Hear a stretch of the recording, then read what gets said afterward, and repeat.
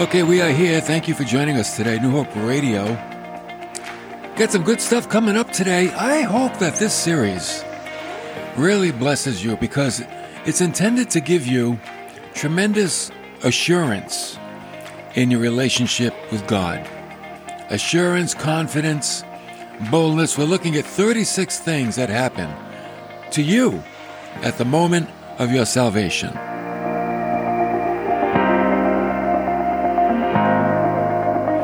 Oh, and these are all good things. Oh yeah, nothing bad here. Every one of them is really good. When you think about salvation, it's an incredible thing. You know what it does? It grants us forgiveness for our sins, and it gets us into heaven. That's not bad. Forgiveness for our sins on the earth, and it gets us into heaven for all of eternity. And not only that, there are 36 things in all that I can find, good things that happen to the believer at that moment of faith in Christ.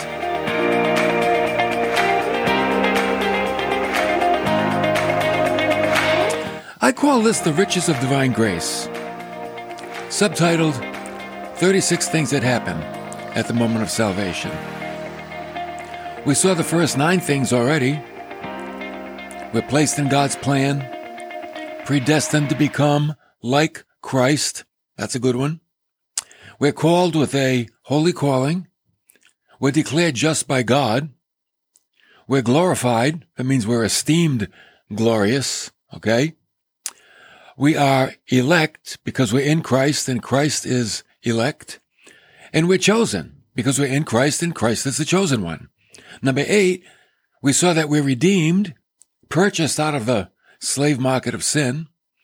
And number 9, reconciled, which means that we're changed in our relationship with God. That's the first 9 things. Now, they all happen simultaneously. Boom, all at once. Today we're going to take a look at 7 more. That'll give us 7 and 9, 16 already. Now, let's take a look. Number 10. Oh, I guess that would be, number 10. We are related to God through propitiation. Now he says, what does that mean? Propitiation means that God is satisfied with the sacrifice of Christ. Okay? In 1 John chapter 2, verse 2, it says, speaking of Christ himself, he is the propitiation for our sins, and not for ours only, but also for those of the whole world. That means that Jesus died for the sins of everybody. When I read that, I'm like, man, nobody has to go to hell because their sins have been paid for, but they go because they refuse Christ. They reject the offer, and therefore they haven't had that changed relationship with God. So through Christ, God is favorably disposed toward us, which makes us hopeful. You want some hope? Here's where hope comes from, the 36 things that happen at the moment of salvation. God is propitious toward, now I know that's not a word you use every day. God is propitious toward all people. That means that he's pleased with people, but especially believers. Only believers have a bright future in heaven. Paul said it in Colossians 1:21, although you were formerly alienated and hostile in mind, engaged in evil deeds. See, that's before salvation. Formerly alienated means given to another or belonging to another, to be the property of another. The Gentiles were given over to other gods. The Pharisees, you know what Jesus said about them? John 8:44, he says to them, and by the way, these were religious guys. You're of your father, the devil, and you want to do the desires of your father. He was a murderer from the beginning, and he does not stand in the truth, because there's no truth in him. And Jesus knew the Pharisees, they wanted to murder him too. And they did. So now, speaking back to the Colossians, they were formerly alienated from God, but he has now reconciled you in his fleshly body through death. So Christ reconciled them. What did he do? He changed their relationship through his sacrifice in order to present you before him holy, blameless, and beyond reproach. That's how God sees the believer. Holy, blameless, and beyond reproach. Reconciled. Changed in our relationship with God. Okay. Next, God has forgiven all trespasses.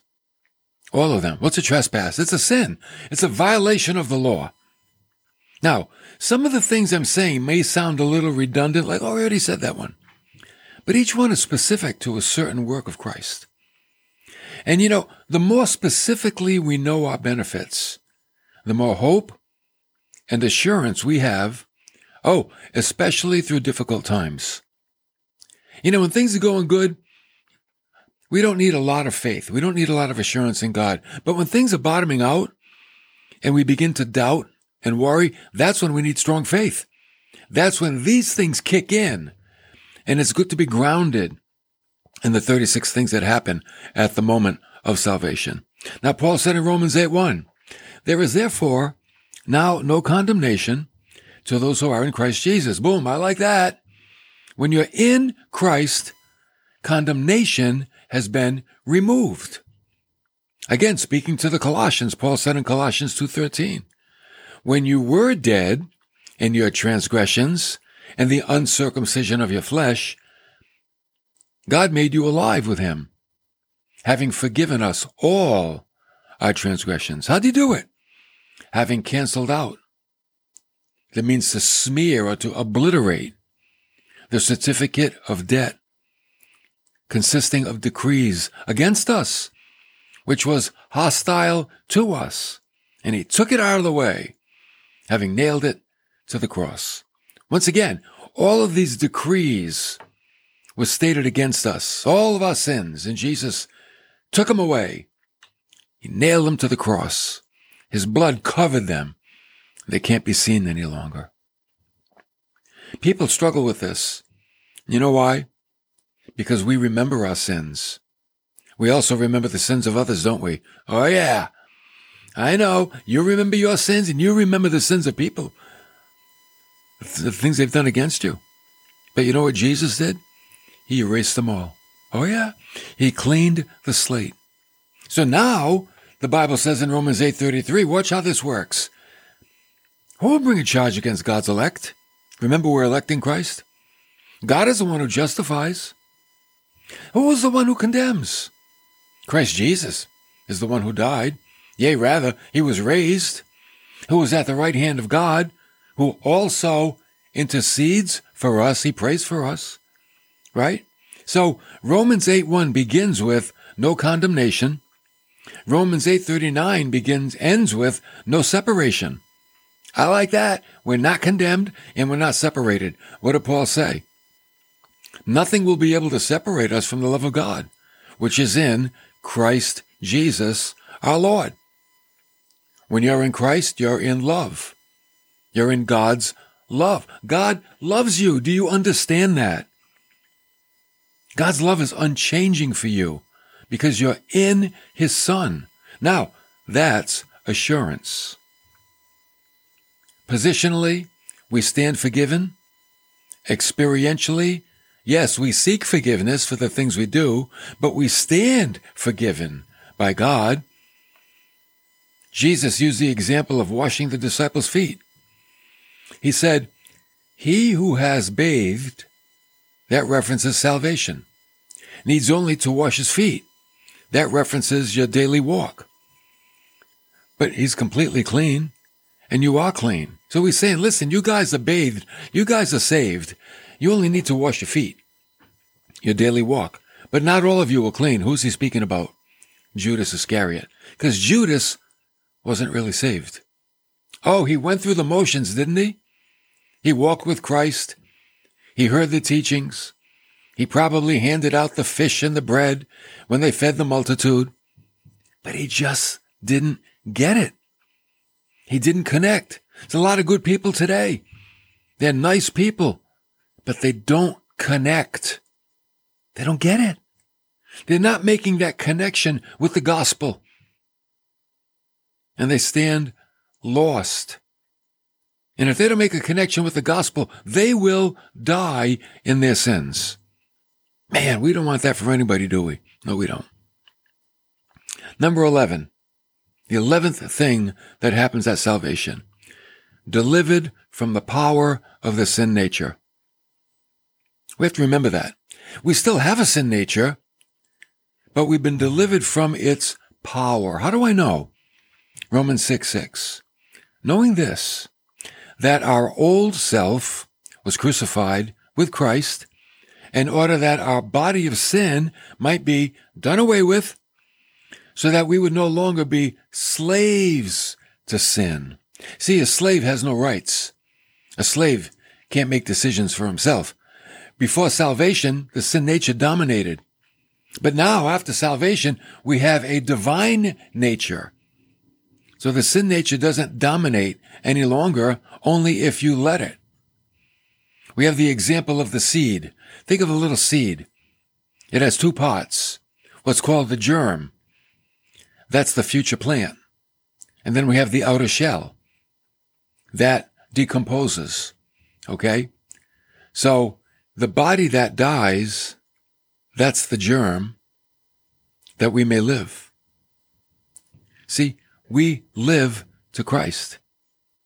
Christ died so we can live. And by the way, when we accepted Christ, we took on a new nature, right? The old man dies and a new man lives. The old you really doesn't have to control you anymore. You know, like your temper. You got a short fuse. You got no patience. You're critical. You're negative. You're worrisome. See, that's all the old nature. Now, granted, it still might be there, but you have a new nature. And you don't have to submit to the old nature anymore. You don't have to submit to worry. And you don't have to submit to having a short fuse. And you don't have to submit to all those old negative practices. You have a brand new nature. That's why Paul said, put on the new self, which in the likeness of God has been created in righteousness and holiness of the truth. Now, who puts on the new self? You do. And I do. That's the choice we make. Will I live in my new nature? Or am I going to stay the old bum I used to be? Right? God gave you a new nature, but you got to live in it. It's like, here's a brand new coat. Do you want to put it on? Or are you going to wear that raggedy old thing you used to wear? Right? Put on the new coat and you look a whole lot better. Right? I got these old sneakers. They're raggedy, but they're so comfortable. Sometimes I put them on. You look at them, it's like, oh, those things are no good. Yeah, but they're comfortable. But they don't look good. I know. They smell too. I know. But you know what? They're comfortable. But no, wait, we got something brand new for you. We got some brand new Reeboks. Oh, they're comfortable too. Well, yes, they are. So you put on the brand new Reeboks. And all of a sudden, they look good, they feel good, they smell good. That's the new man. But you got to choose to put that on. We have to make a volitional choice. Will I live in the new nature that God has given me? You know the 13th thing that happens at the moment of salvation? We're free from the law. Now, some Christians think this means they don't have to abide in what is good and right any longer, that the law is done away with, right? But no, it doesn't mean that. The law represents a human system of merit. I mean, I did a message one time. What's wrong with the 10 Commandments? Nothing. They're all good. They preserve a society. So when we talk about the law, that we're free from the law, we're free from a system of human merit. The merit system is now unreasonable since Christ fulfilled the law himself. And salvation is not by means of the law. It is by means of faith. Okay? So we have a moral law that we live by, but the law isn't the basis of our salvation. Faith is the basis of our salvation. In Romans 7:6, Paul said, "But now we've been released from the law, having died to that by which we were bound, so that we serve in," oh, here it comes again, "newness of the Spirit, and not in oldness of the letter." You got a new spirit. It's the spirit of the law that we keep, not the letter of the law. But the spirit of the law says in my heart, you know what? I don't want to kill. I don't want to steal. I don't want to commit adultery. I don't want to lie. I don't want to cheat. I don't want to have false gods. No. See, we live in the spirit of the law. Number 14, we have become, at the moment of salvation, children of God. See, when you were born anew, do you like this? I do. I love this because it builds my faith. It's giving me assurance that when I'm a real dope sometimes, I'm still saved. That's good to know. So when you were born anew through faith in Christ, God became your legitimate father. Your earthly birth is temporal. Your heavenly birth is everlasting. We've been adopted into the family of God. The phrase Jesus used to be born again, what does that mean? Born spiritually into a spiritual family. In John 3:5, Jesus said, "Truly, truly, I say to you, unless one is born of water and the Spirit, he cannot enter into the kingdom of God." Now, people have different convictions on what that means. Some call the water baptism, and the spirit baptism. I don't know. My personal opinion, you're born of the water. I believe that's your natural birth. You're born of the Spirit. I believe that's your spiritual birth. Is that 100% accurate? I don't know. There are many things in the Bible we can only speculate. We have a personal conviction, but they're kind of gray. Someone might have a different opinion. That's okay too. The point is, you must be born anew. Okay? To be born again is to be born anew. The word again means, it's the word anothen, and it means from above. So we have to have a spiritual birth from above. So at the moment of faith in Christ, I'm born anew. The Holy Spirit regenerates me. He makes me alive, and he places me into the family of God. I like that. It's not an actual birth, but a new birth as part of it's not a physical birth. It's a spiritual standing with God. We have a new standing. See, all these work together. Reconciliation, redemption, justification, salvation. They all take place simultaneously, and they all have a slightly different effect on us and on our relationship with God. So Jesus said, that which is born of the flesh is flesh. That which is born of the Spirit is spirit. So it takes a spiritual birth to live in the spiritual realm. That's why people that might be very religious, but they don't have a born-again experience, cannot live in the spiritual realm. They're still living in the fleshly realm. We've got to enter the new realm. So now we live in both, don't we? As Christians, we're living in the fleshly realm here on the earth, but we also live in the spiritual realm, indwelt by the Holy Spirit, connected to God through Christ. We're accepted in the beloved. I'm going to give a lot away because they got a long way to go. All these wonderful things happen because of our what? Spiritual birth. We've been brought into a new family, an everlasting family, the family of God. At that point, we become adopted. We're adopted into God's family. Ephesians 1:4. It's funny how it's written because the end of verse 4 starts off with a new sentence, in love. And then it goes into verse 5. He predestined us to adoption as sons. So you really, in order to get the whole sentence, you got to start at the end of Ephesians 1:4 and then go through verse 5. In love, he predestined us to adoption as sons through Jesus Christ to himself, according to the kind intention of his will. Right? So God did it in love. Isn't that why somebody adopts a child? Because of love. When we think of adoption, we often think of babies or young children. But in the spiritual realm, we're adopted into God's family as adult sons. Oh. How about that? And how do we get there? Well, we did need the Word of God, didn't we?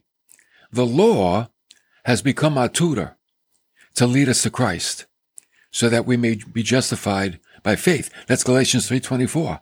So the law showed us that we need a Savior. Okay? So we now have Christ and we're no longer in need of a tutor. Therefore, what does a tutor do? A tutor brings the children to school. Back in the ancient days, a wealthy family would have, today a tutor is somebody that teaches the child one-on-one. Not in those days. The tutor was like the guide that brought the children to school. It was a servant. Today it would be like the school bus. Today the school bus is the tutor that brings the children to school. Okay? But now that we have Christ, we're not children any longer. We are adult sons. And we don't need the law anymore, do we? No, we don't need the law because it brought us to Christ. All right? It's like if you're following the signs to New York. Once you get to New York, you don't need the signs anymore. You're in New York. So once we've got Christ, we don't need the law anymore. We've got Christ. But of course, we live according to the spirit of the law. Okay, number 16, let's get this done. We're acceptable to God through Christ. Now, this might not seem important to you, but let me tell you, how many people think today God would never accept them? I bet we've all heard somebody say they're unworthy. They said it maybe like this. Oh, if I came to church, the roof would cave in. Did you ever hear that? I've heard it. You know what they need to understand? If you come to Christ, you'll be acceptable to God. Oh, he'll accept you just as you are. Peter said that in 1 Peter 2:5. He said, you also, as living stones, are being built up as a spiritual house for a holy priesthood to offer up spiritual sacrifices acceptable to God through Jesus Christ. Acceptable means favored, well received, approved. See, because we're in Christ, everything we do, God accepts. Wow. We're favored because it's through Christ. Because there is no condemnation. We are declared just in Christ. So God can accept us. We've been made accepted. We're not accepted by our own merit. We've been made accepted by the merit of Christ. All right. So let me give you a summary of the 7 things that we saw today, added to the 9 from last time, that happen at the moment of salvation. Number 10, we're related to God through propitiation. Again, what does that mean? That Jesus made us well-pleasing to God by erasing our slate, by cleansing us of our sins. And now God sees us, and he's pleased. Number 11, he has forgiven all of our trespasses. And by the way, that speaks of future ones. The ones you haven't committed yet, they're forgiven too. You say, how can they be forgiven? I haven't committed them yet. Well, when Jesus died 2,000 years ago, how many sins did you commit? None, because you weren't around. So his sacrifice goes forward. So your past, present, and future sins are all forgiven. Now, don't be a dummy and go live in sin. Because we're talking about being thankful to God and living according to the Spirit of God and the new nature. Okay? Number 12. We're delivered from the power of the sin nature. Now we have a choice. We have a divine nature. And we have a sin nature. Someone says, it's like a tug of war. Do you ever have that tug of war going on inside of you? D.L. Moody taught it like you got two dogs inside of you. A black dog and a white dog. And they're fighting. Which one's going to win? The one you feed. He'll be the stronger one. If you feed your sin nature, it'll be stronger. If you feed your divine nature, it'll be stronger as well. And it will win. Number 13. We're free from the law. That's good, because that's a system of merit that we don't have to do anymore. Number 14, we're children of God. I like that. God's our Abba Father. We're His children. Number 15, because we're adopted into God's family. And number 16, we're accepted to God through Christ. So far, we've looked at 16 wonderful things that happen simultaneously at the moment of salvation.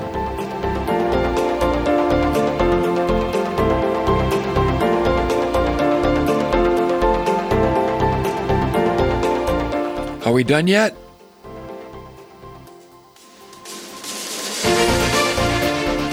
Nope. Are we there yet? Nope. That's good, because we get a whole lot more to cover. And again, why am I doing this?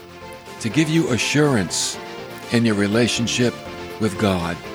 Give you confidence and boldness that God still loves you and nothing can separate you from His love. Thanks for coming along today. We'll see you next time for more of New Hope Radio.